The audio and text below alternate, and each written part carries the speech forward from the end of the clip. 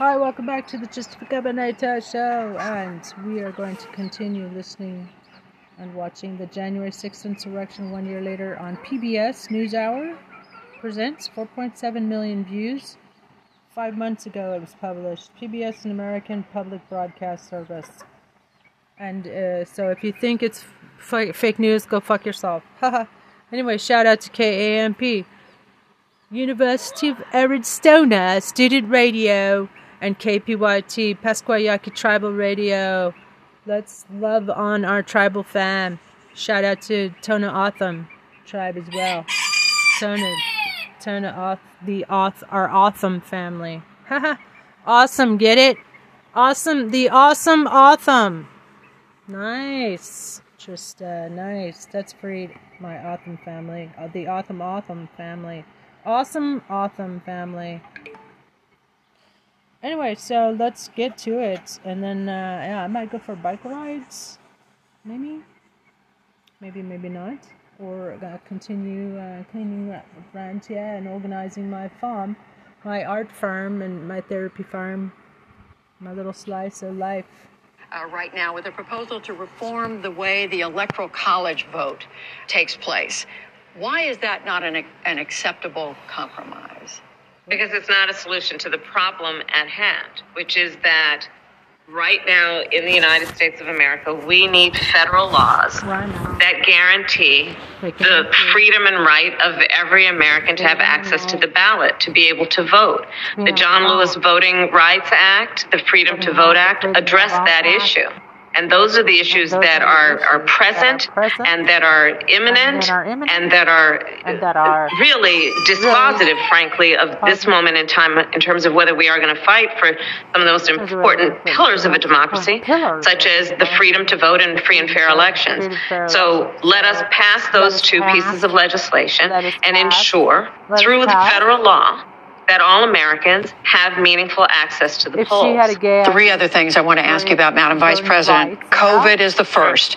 6 of the prominent public health advisors who were part of the Biden-Harris transition team have today gone public with a plea to the president to adopt an entirely new pandemic strategy geared to what they call the new normal of living with this virus indefinitely, trying to minimize the risk.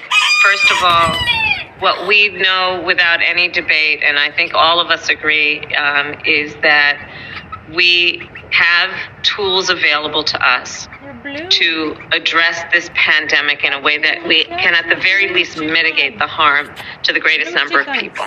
And so we are going to continue as an administration to urge all people who are eligible to get vaccinated, to get the booster, to wear masks when they are in public, and to do what is necessary for us to get beyond this. We welcome, of course, anyone who has information, especially those who are experts, about how we can accomplish these goals. But there are certain things that are without debate and really not even necessary for discussion at this point among people who are knowledgeable about what needs to happen in terms of vaccines and boosters and masks. But is it time for a new approach is the question. I mean, this administration came in promising to get things on track. Here we are a year later. We're in the 4th wave. There aren't enough tests, nearly enough. We know that the approach in terms of vaccines, boosters, and masks work. So I don't think that that's what we're discussing right now. But let's also talk about, to your point, where we are today versus a year ago. Today, the vast majority of schools are open. Today, we have a vaccine that the majority of Americans have actually received. Boosters, we are seeing great progress with that. People are wearing their masks. So we have seen progress. We are seeing businesses reopen. And I think it's important for us to see in this moment it is extremely frustrating. There's no question for all of us. But we also must acknowledge that there has been progress and that is the trajectory. But there are still steps to go. We have still work to do, and in particular around the vaccines and masks. We want to make sure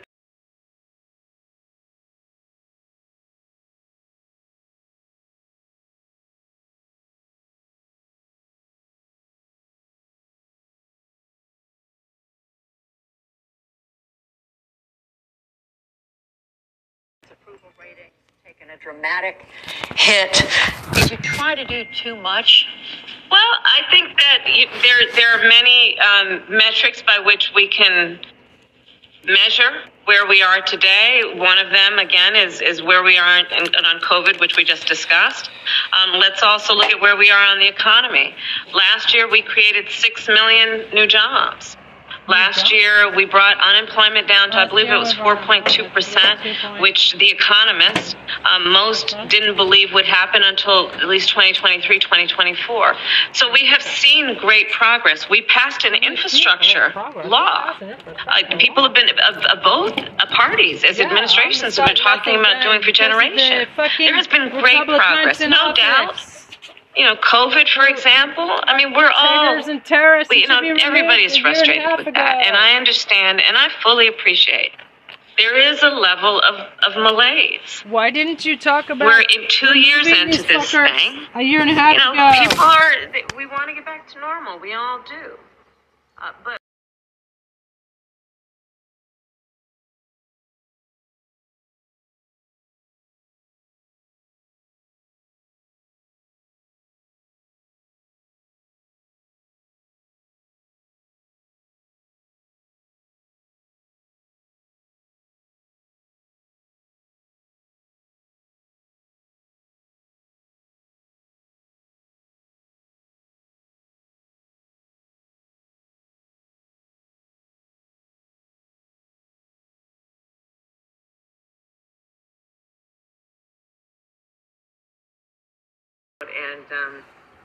And be, I can't tell you when I've been able to get out of D.C. and be with the folks who are actually informing our policies and will be impacted by our policies.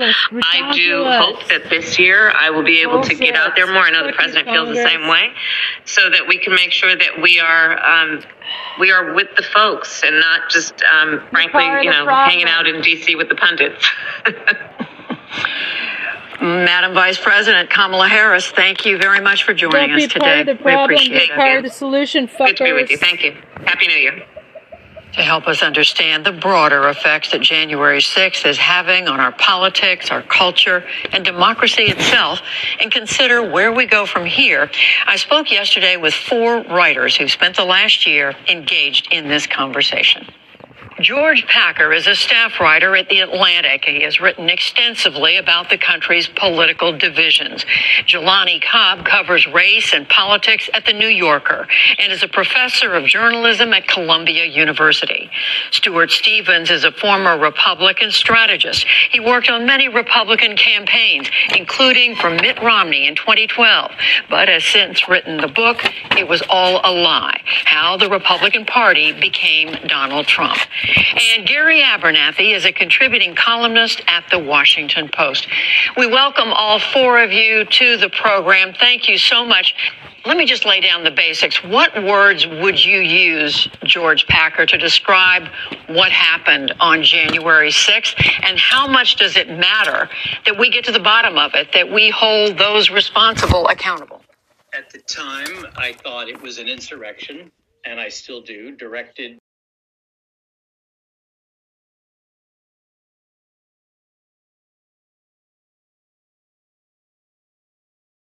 hit its target, could have been fatal, but we died. That's not how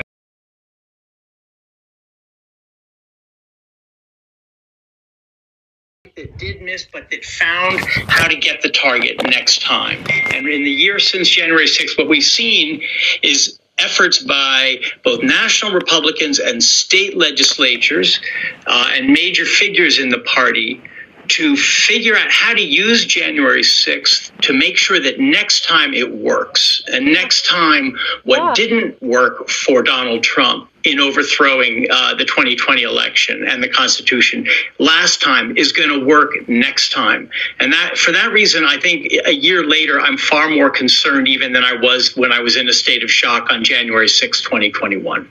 Gary Abernathy, what about you? How do you see what happened? Well, I think it was a very disturbing day, Judy, one of the most disturbing and embarrassing things that I've ever seen. It makes me actually angry at Donald Trump because as someone who supported Trump, and frankly, I'm still glad he was president, but I think the event disqualifies him from future office, not legally, but in the hearts of people, they should say, we can't vote for this guy again. And it's because of what he didn't do.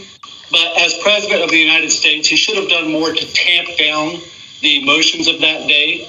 And he should be held politically responsible for not doing that.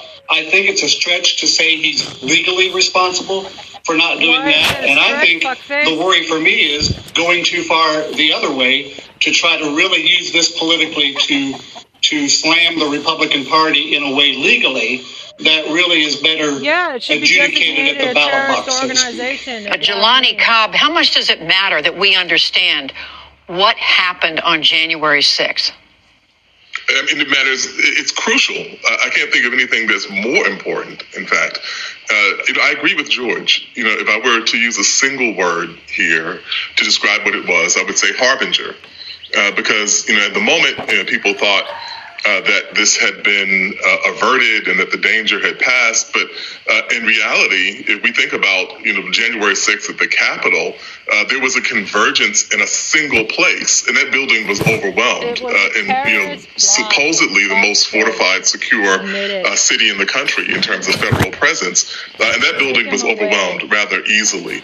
What would have happened if we'd had brush fires across the country in the state legislatures, as we saw in Michigan?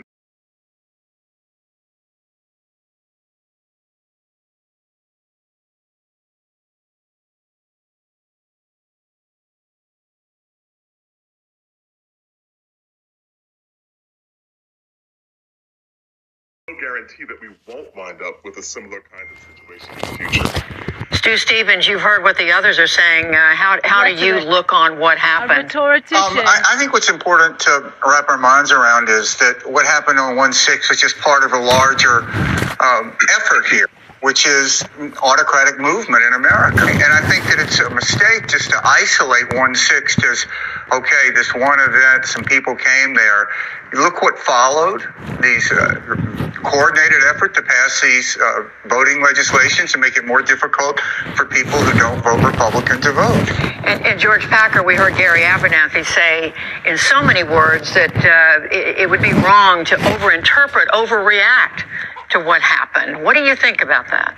How can one overreact to a mortal threat to American democracy? The first in my lifetime that actually seems to be on a road toward making it impossible for the popular will to be respected at the ballot box. That's been the goal of all these bills passed or debated across legislatures in Georgia, in Arizona, in Michigan, Wisconsin, Pennsylvania, which are not just about restricting access to the ballot, but are about putting elections in the hands of reliable partisans so that next time around we'll have states that claim that the election was somehow wrongly held and that it's thrown into the hands of a partisan legislature which sends its own electors to Congress to choose the next president. That's exactly the strategy going on right now, and it's building on what the Republican Party learned from 1/6 and these events around it, which was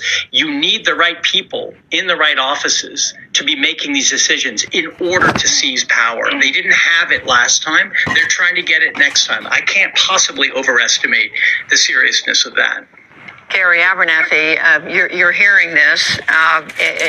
You're hearing George and the others say it's impossible not to take this seriously. I want to be clear. I'm on board with everyone who thinks January 6th was a horrible day for our country. I think it's right to remember it. I think it's right to look back at it as a day that we should all be ashamed of and hope never repeats itself.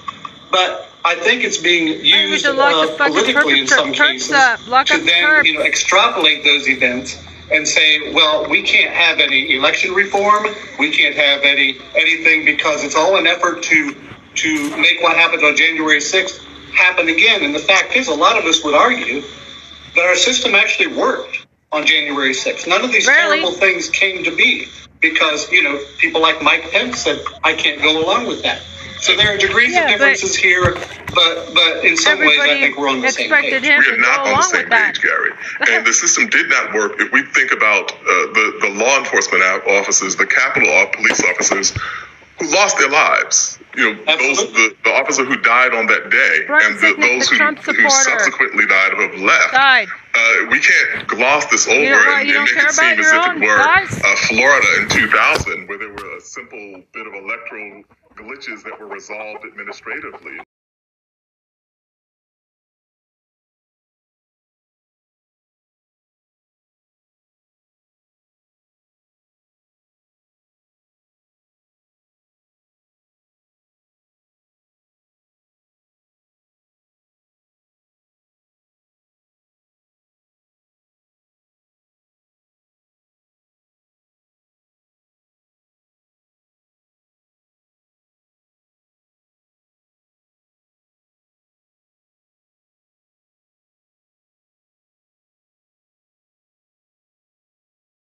Means the majority of Republicans in this country don't believe we live in a democracy.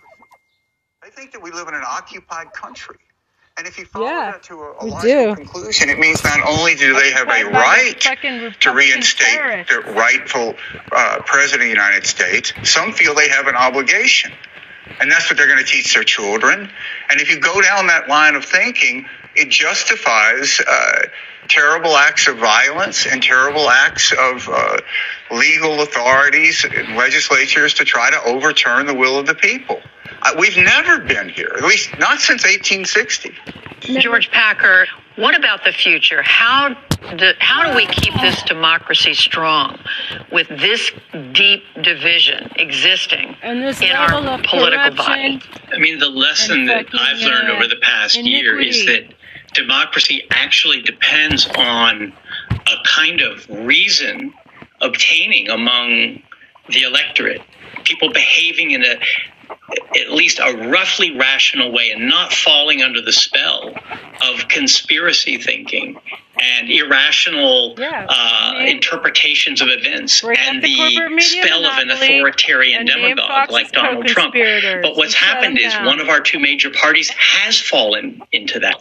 It really is simply a matter of each and every American citizen finding it in themselves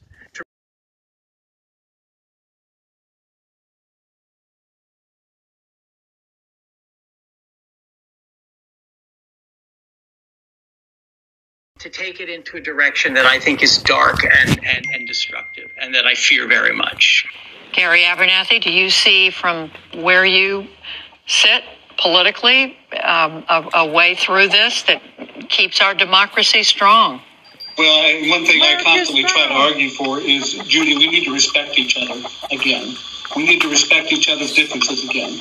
I don't care what polls you look at. If you look at polls that say 40% of Americans and 80% or 90% of Republicans think that the election was stolen, we can't suddenly just demonize and minimize these people as the Americans that they are. We've got to work our way through this, talk our way through this, not just divide into our media camps and our feeds that just reinforce what we believe. We've got to do a good job of continuing to communicate, and eventually truth wins out. Stu Stevens, do you see that as the way I think that's a fantasy. You can't negotiate with evil. How do you negotiate with the person who's in the capital of the United States in a Camp Auschwitz sweatshirt? You don't want to meet those people halfway. You don't need to understand them. They're wrong. People who believe in democracy are right. The solution to this is pretty straightforward. You have to beat these Republicans. You have to have more days like January 5th last year where you elect Democrats in Georgia. Because the Democratic Party, which I spent 30 years pointing out flaws in, is the party that represents democracy in America now. And we have to just accept that and put these other differences aside. Well, it is a conversation we need to continue to have as the American people. And I want to thank all four of you for being part of this conversation today. Stu Stevens, Gary Abernathy, Jelani Cobb, George Packer. Thank you so much. with the one-year anniversary of the Capitol insurrection, with a renewed push on voting rights, and with vaccine mandates getting their day in court, it has been a full week. To consider it all, we're joined by Brooks and Capehart, that is New York Times columnist David Brooks and Jonathan Capehart, columnist for the Washington Post. Very good to see both of you, even though you're not here in the studio.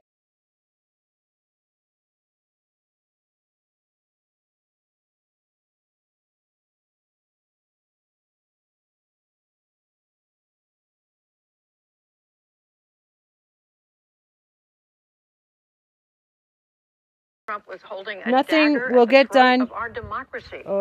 comma, That's a and stunning statement. Democrats What will do we make of that? lose It's a stunning statement, Judy. when and it is a true Trumplicans statement. You know, the thing to keep in mind about President Biden is come that and he is run in since full the force campaign, 2024, comma, and turn us into a fascist Christian dictatorship, comma, unless you throw Trump and 147 plus Congress members in jail for insurrection, comma, in prison, comma, rather, comma, and do your fucking job. That animated him to jump into the 2020 race. President of the United States, with, to his mind, the clear and present danger.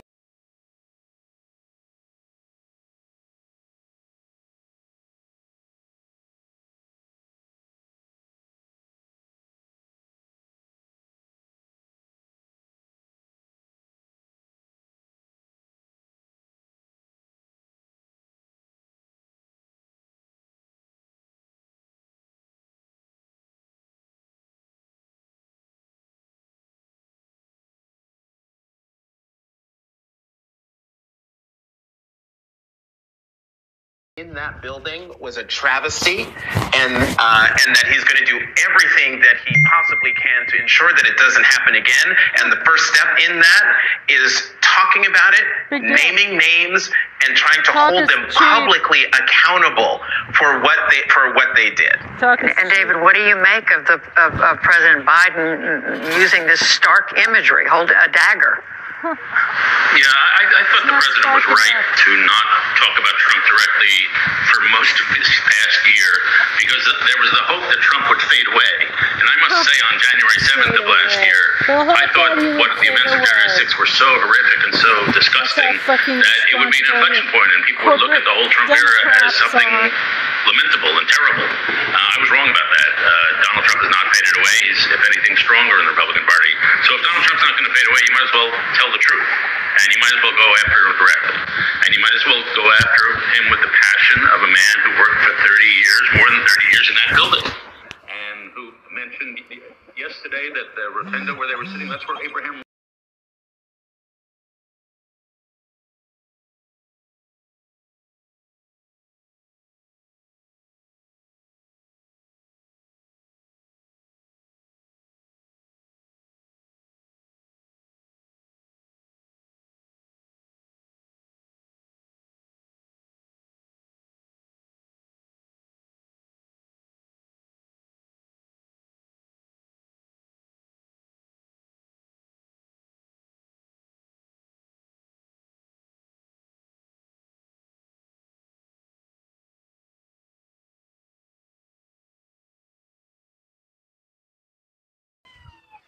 If the risk is in defending American democracy, then it is a risk worth taking. And I think that the president, the speech yesterday was terrific. It was what the nation needed to hear, but it can't be the last step. It has to be the first step of many to remind people about what happened, who did it, and also to remind people that even though the focus right now is on Donald Trump, what Donald Trump unleashed will survive Donald Trump, whether he runs for president or not. And that is the big danger that I think a lot of people are 720 might be getting themselves in.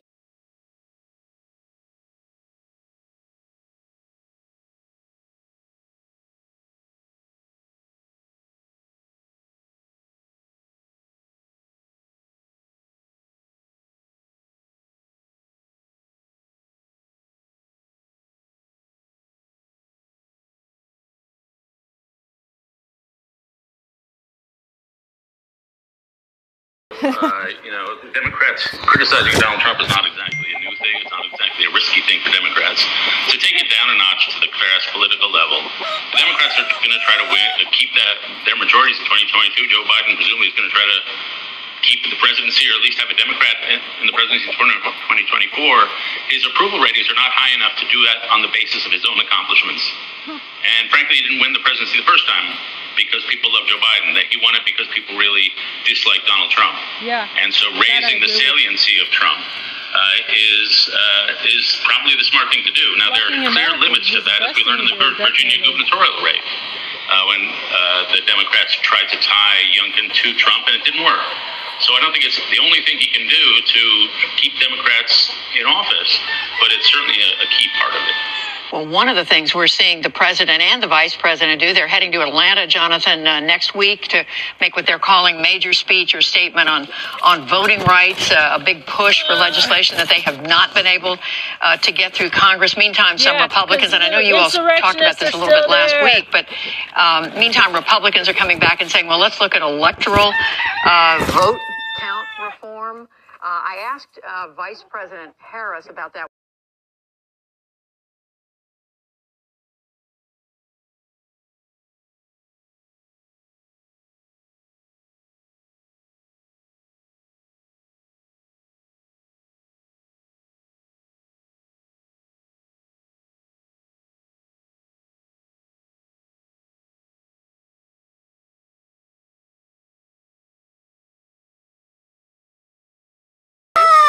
And those are the issues that are present and that are imminent. No, Jonathan, she's saying voting rights has to come before anything with the electoral vote count. Well, because as she was saying, what is happening in the states is happening because of the big lie, suppressing the vote, keeping people from voting. And also now the prospect of once people have voted, boards of elections that have now been taken over by state legislatures having their votes tossed out. So that's why there's this big push for the John Lewis Voting Rights Advancement Act to be passed, for the Freedom to Vote Act to be passed. But I also think in your interview with the vice president, I think she goes on to say that it's not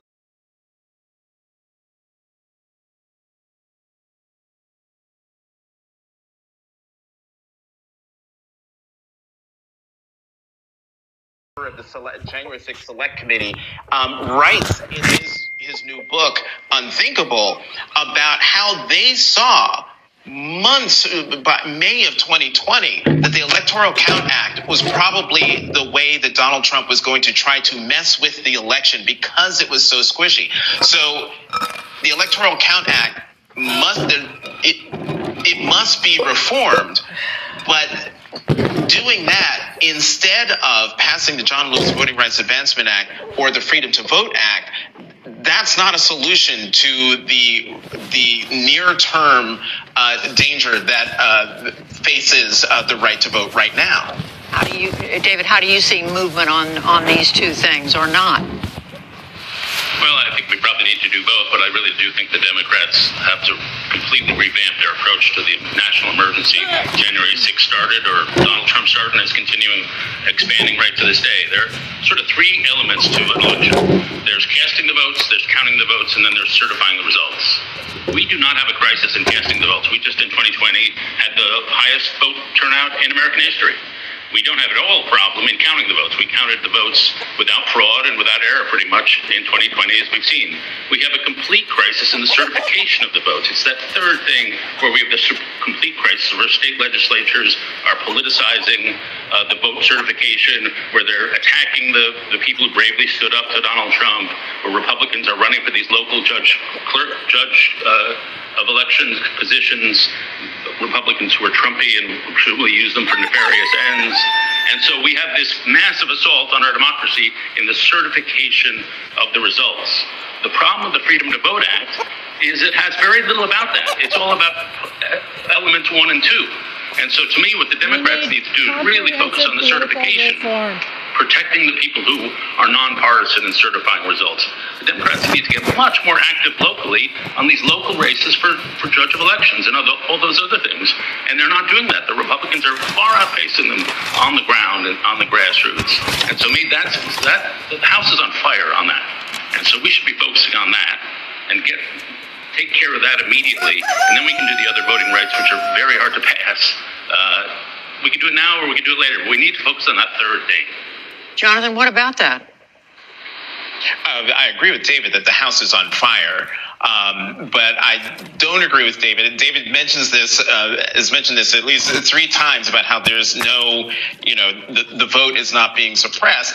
There are a lot of Democratic and progressive activists and actual voters who would disagree with that, especially those who are standing in line for hours and hours in multiple locations, multiple states in order to vote. But look, all of these things that we are talking about need to be addressed. The only problem is we don't live in a monarchy and we don't live in a dictatorship where President Biden, King Biden, Dictator Biden can just go and say this shall be done.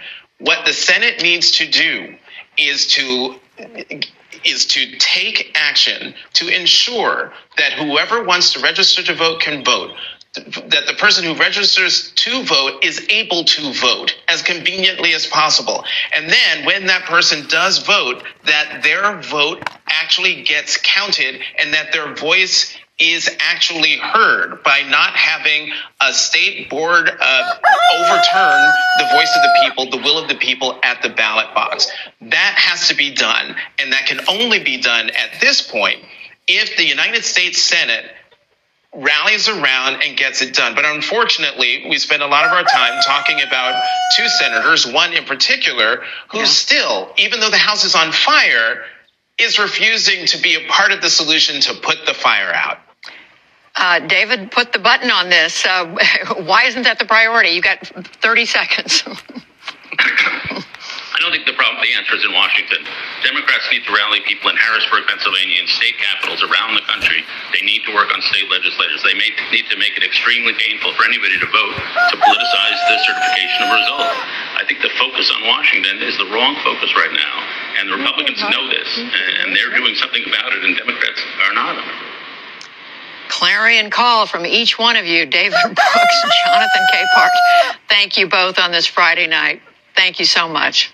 Thanks, Judy. Thank you, Judy. We return to some familiar faces, our own NewsHour correspondents who were on duty covering the events of January 6th. Lisa Desjardins, who was inside the Capitol, Amna Nawaz, who was outside the building as the crowd gathered, and Yamiche Alcindor, who was at the White House.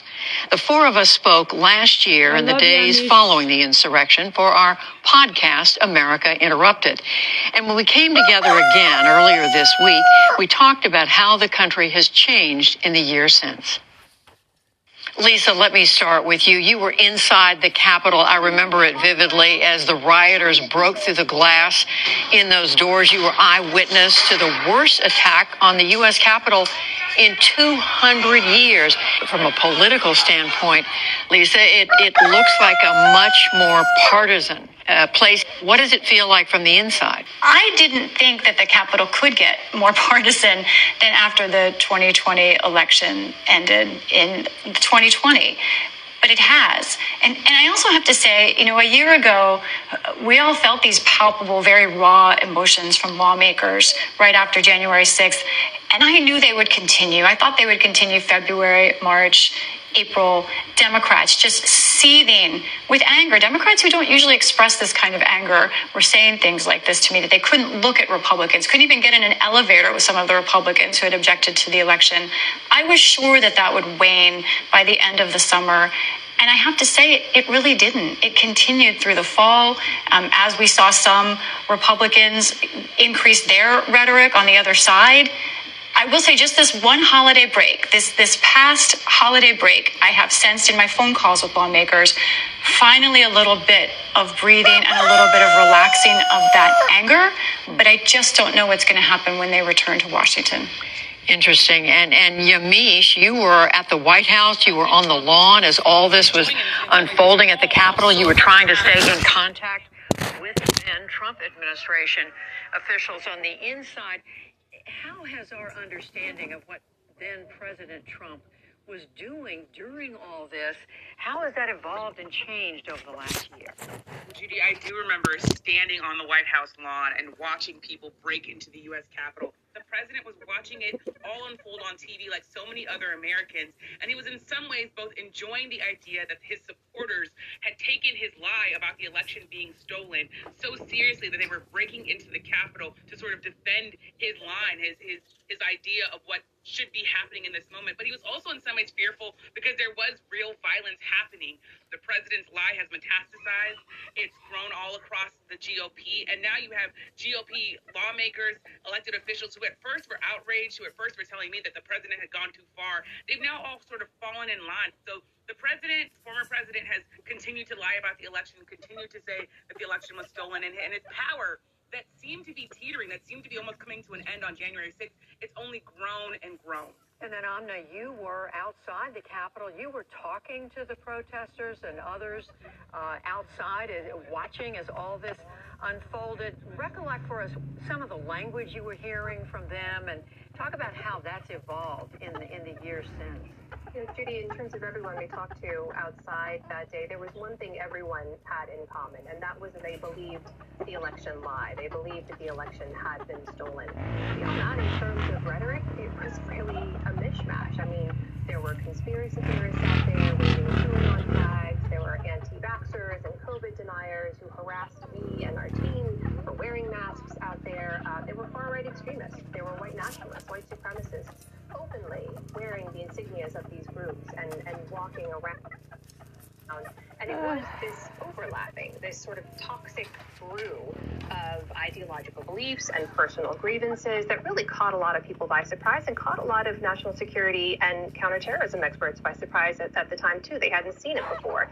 Well, how much has that changed in the years since? Not much. If anything, it's gotten worse. I mean, we know the potency of that election lie that millions of people still believe.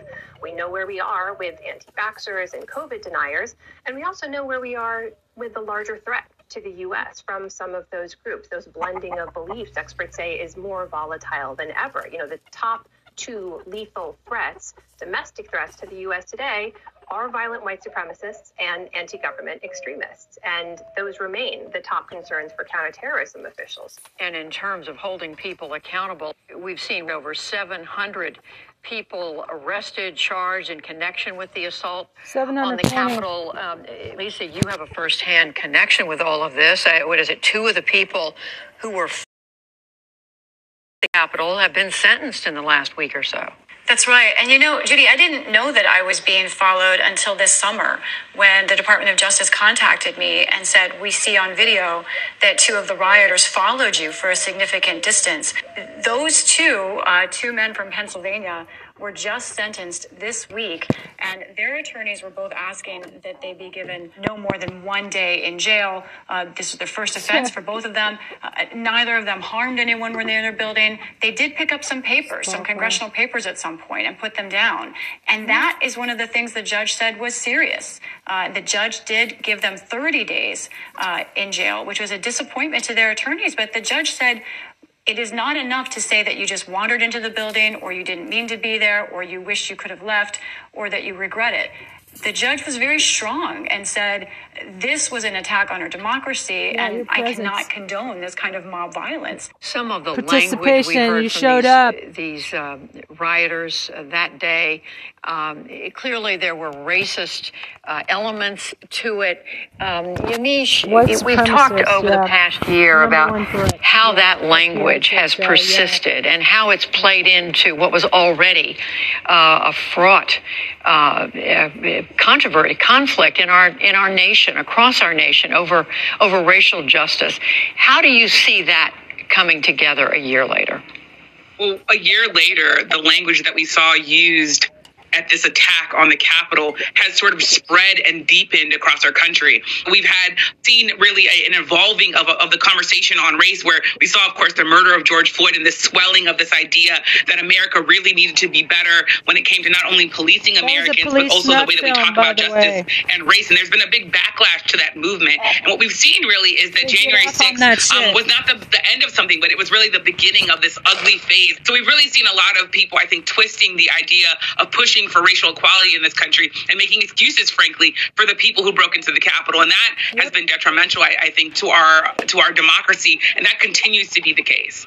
And Amna, I want you to pick up on that, because this notion of how we use language with racist overtones and just arguments over what word to use about what happened on January the 6th, the words to use, whether it's white supremacy, whether it's insurrection versus a coup.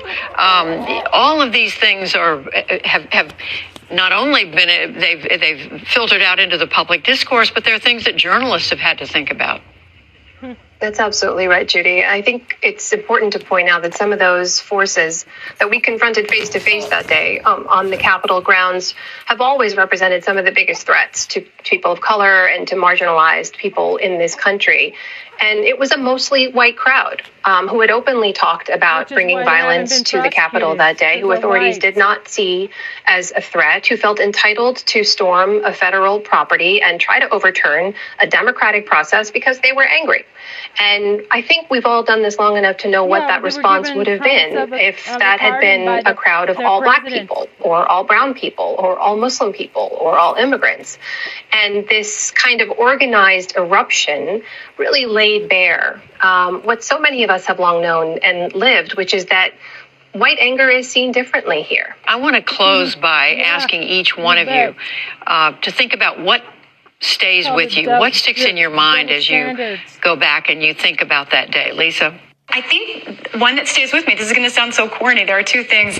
It's just the walking away from the Capitol that night.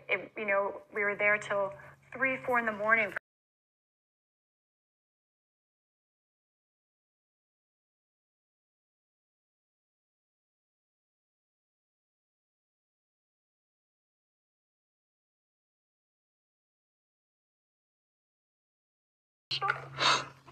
One year later. It's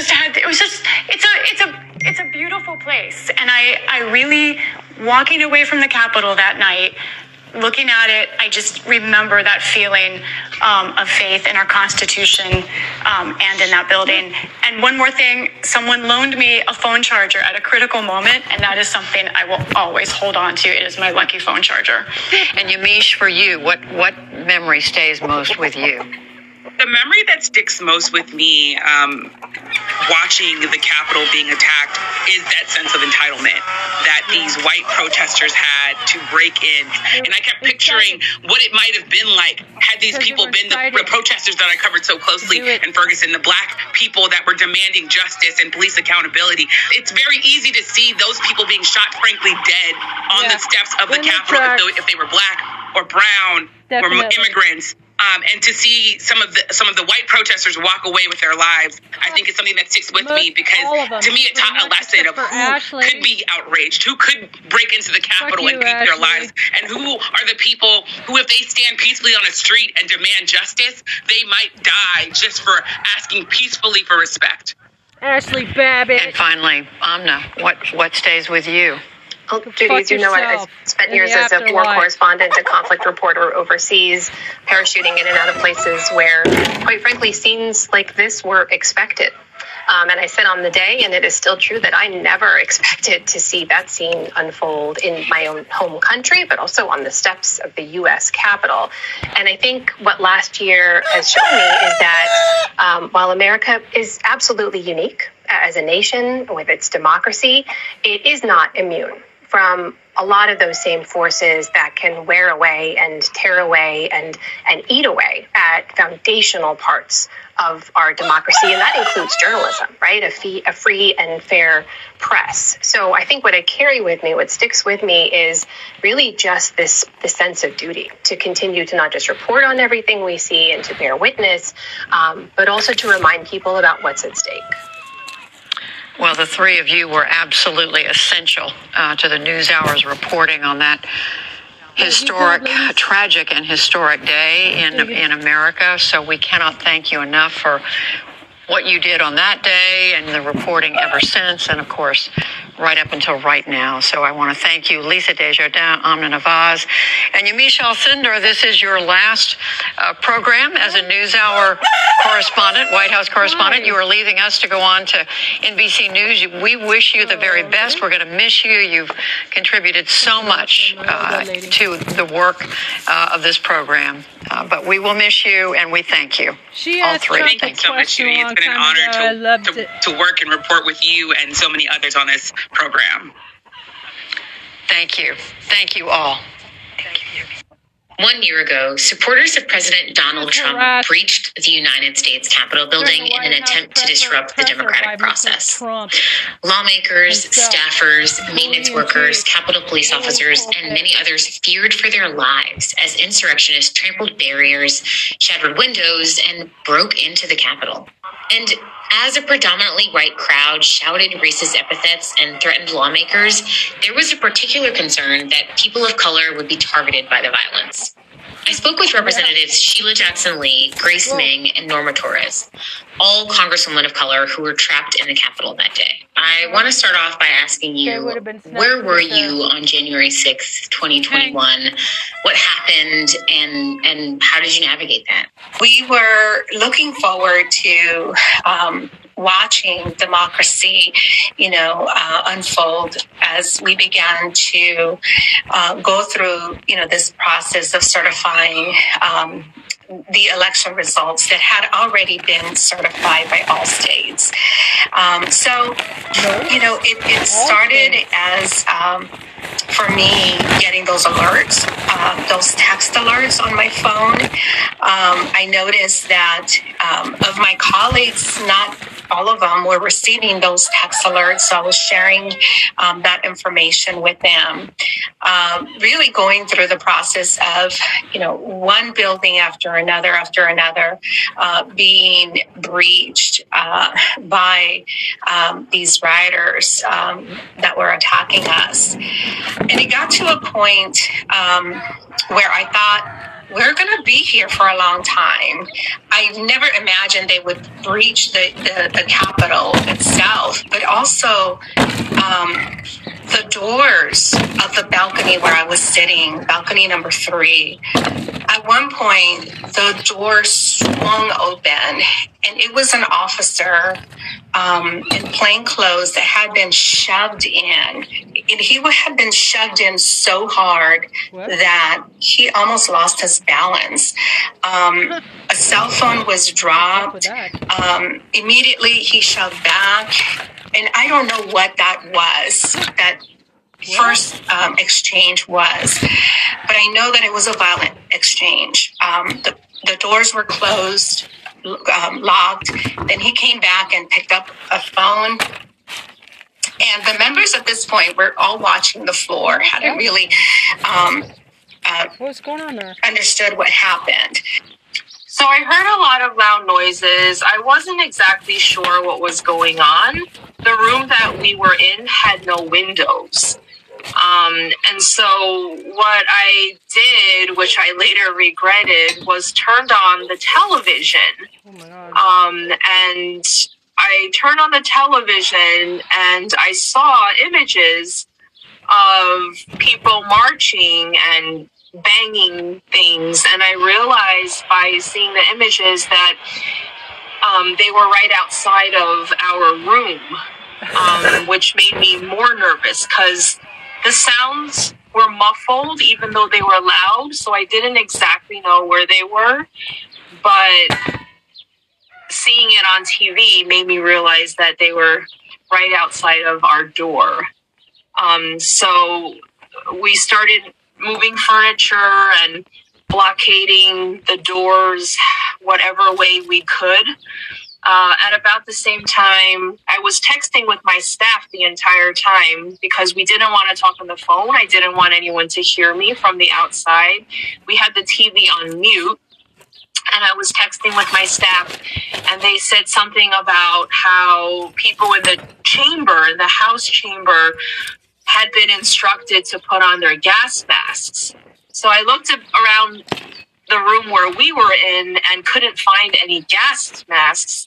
So we also prepared to wet the curtains in the room. There were curtains on fake windows. They're not real windows. They're just like for decoration. And so we got these curtains and we were prepared to wet them because we were told that they could be used as a good substitute in case of tear gas being used. And then there was sounds like, lock the doors, lock the doors, lock the doors.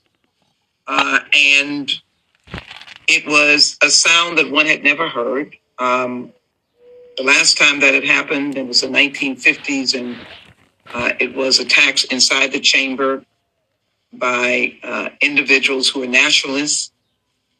But it had not happened in the last 50 to 70 years, at least, or at least between 50 and 70 years. And here we were being told to lock the doors, and there was a matter of confusion. We began to, as members, look out for each other, but embrace the call to get down, get down, get down. And literally we were crawling in order to make our way to an exit that the Capitol Police could assist us, still not knowing what was going on, still literally grabbing our belongings, until there was a point where I was crawling and bending down with a lot of scurrying going on, but bending down, checking on our colleagues in front of us, checking on them in back of us. I just left things on the floor. I dropped a notebook and a shawl and things that would keep your hands occupied. I kept a phone because as news was breaking, the phone began ringing. And we made it to a point of an exit, but we were still couldn't move. It was not safe enough, according to the Capitol Police, for us to move. There was slight crying. I think I was astonished. I had been in the Capitol, actually in the Capitol, on 9/11. Again, I was actually in the Capitol. Hearing gunshots in the U.S. Capitol is not normal.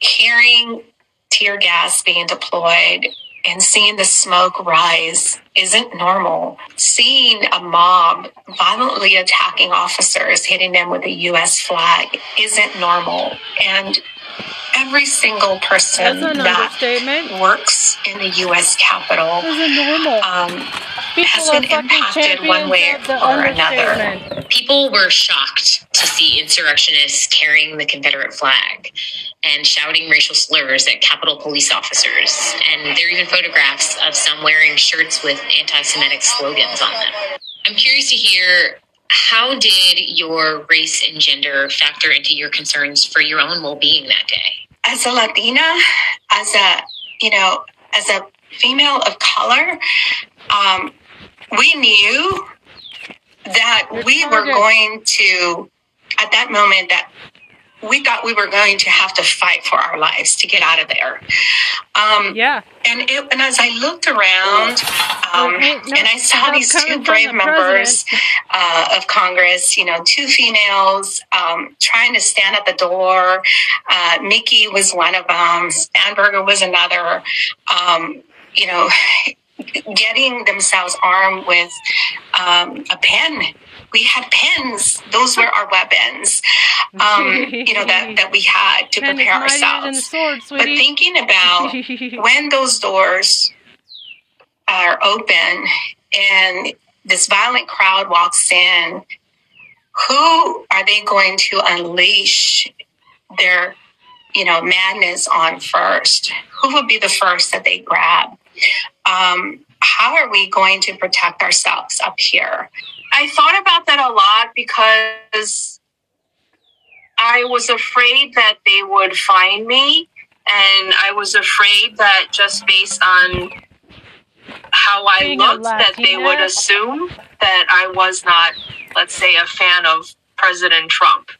And I was nervous how they would react if I did happen to encounter them. So my thinking at the time was just to do everything I could to avoid that situation from happening.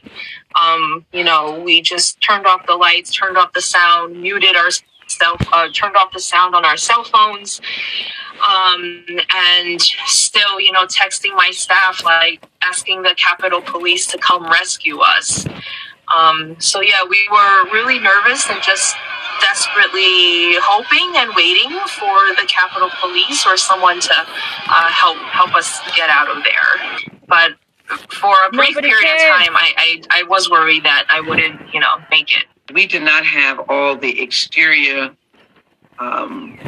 exhibitions of hatefulness that occurred that we saw after the fact. I would only say that I viewed myself as an American and as a patriot. That's why I was there, to see America in her best, the transition of power. I think if I felt any extra danger, it was that the color of your skin always draws more angst and anger. And if there was a situation where we were fleeing and there were people chasing us, I might have had an intensity of fear for what they would do to me if I was captured. But I was equally concerned about my brothers and sisters who were there, who did not look like me. But in this instance, the hurt was that these were Americans, domestic terrorists, insurrectionists attacking this democracy that belonged to all of us. And so it was only after when I knew and met the police officers, African American in particular, who indicated the racial epithets that were thrown against them or towards them or said to them. I bet that's and why then they commit suicide. That was hanging that was supposed to be for Vice President Pence. A noose has always been a terrorist weapon because it's always terrorized people. And hanging is one of the most vile ways of dying. And terrorists, foreign terrorists, use hangings and beheadings because it's so vile.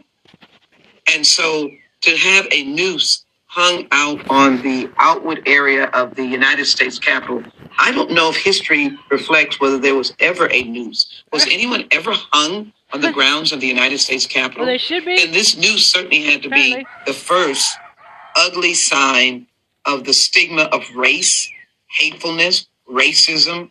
Since January 6th, we've seen violent threats against other women lawmakers of color. Most notably Representative Boebert's message to Representative Omar and Representative Gosar's sharing a video of fantasies about the death of Representative Ocasio-Cortez. Do instances like that make you question whether or not the right to feel safe while representing your constituents and being in the people's house is equitably applied? Nothing about being a member of Congress from different regions, of the country is equitable. When you think about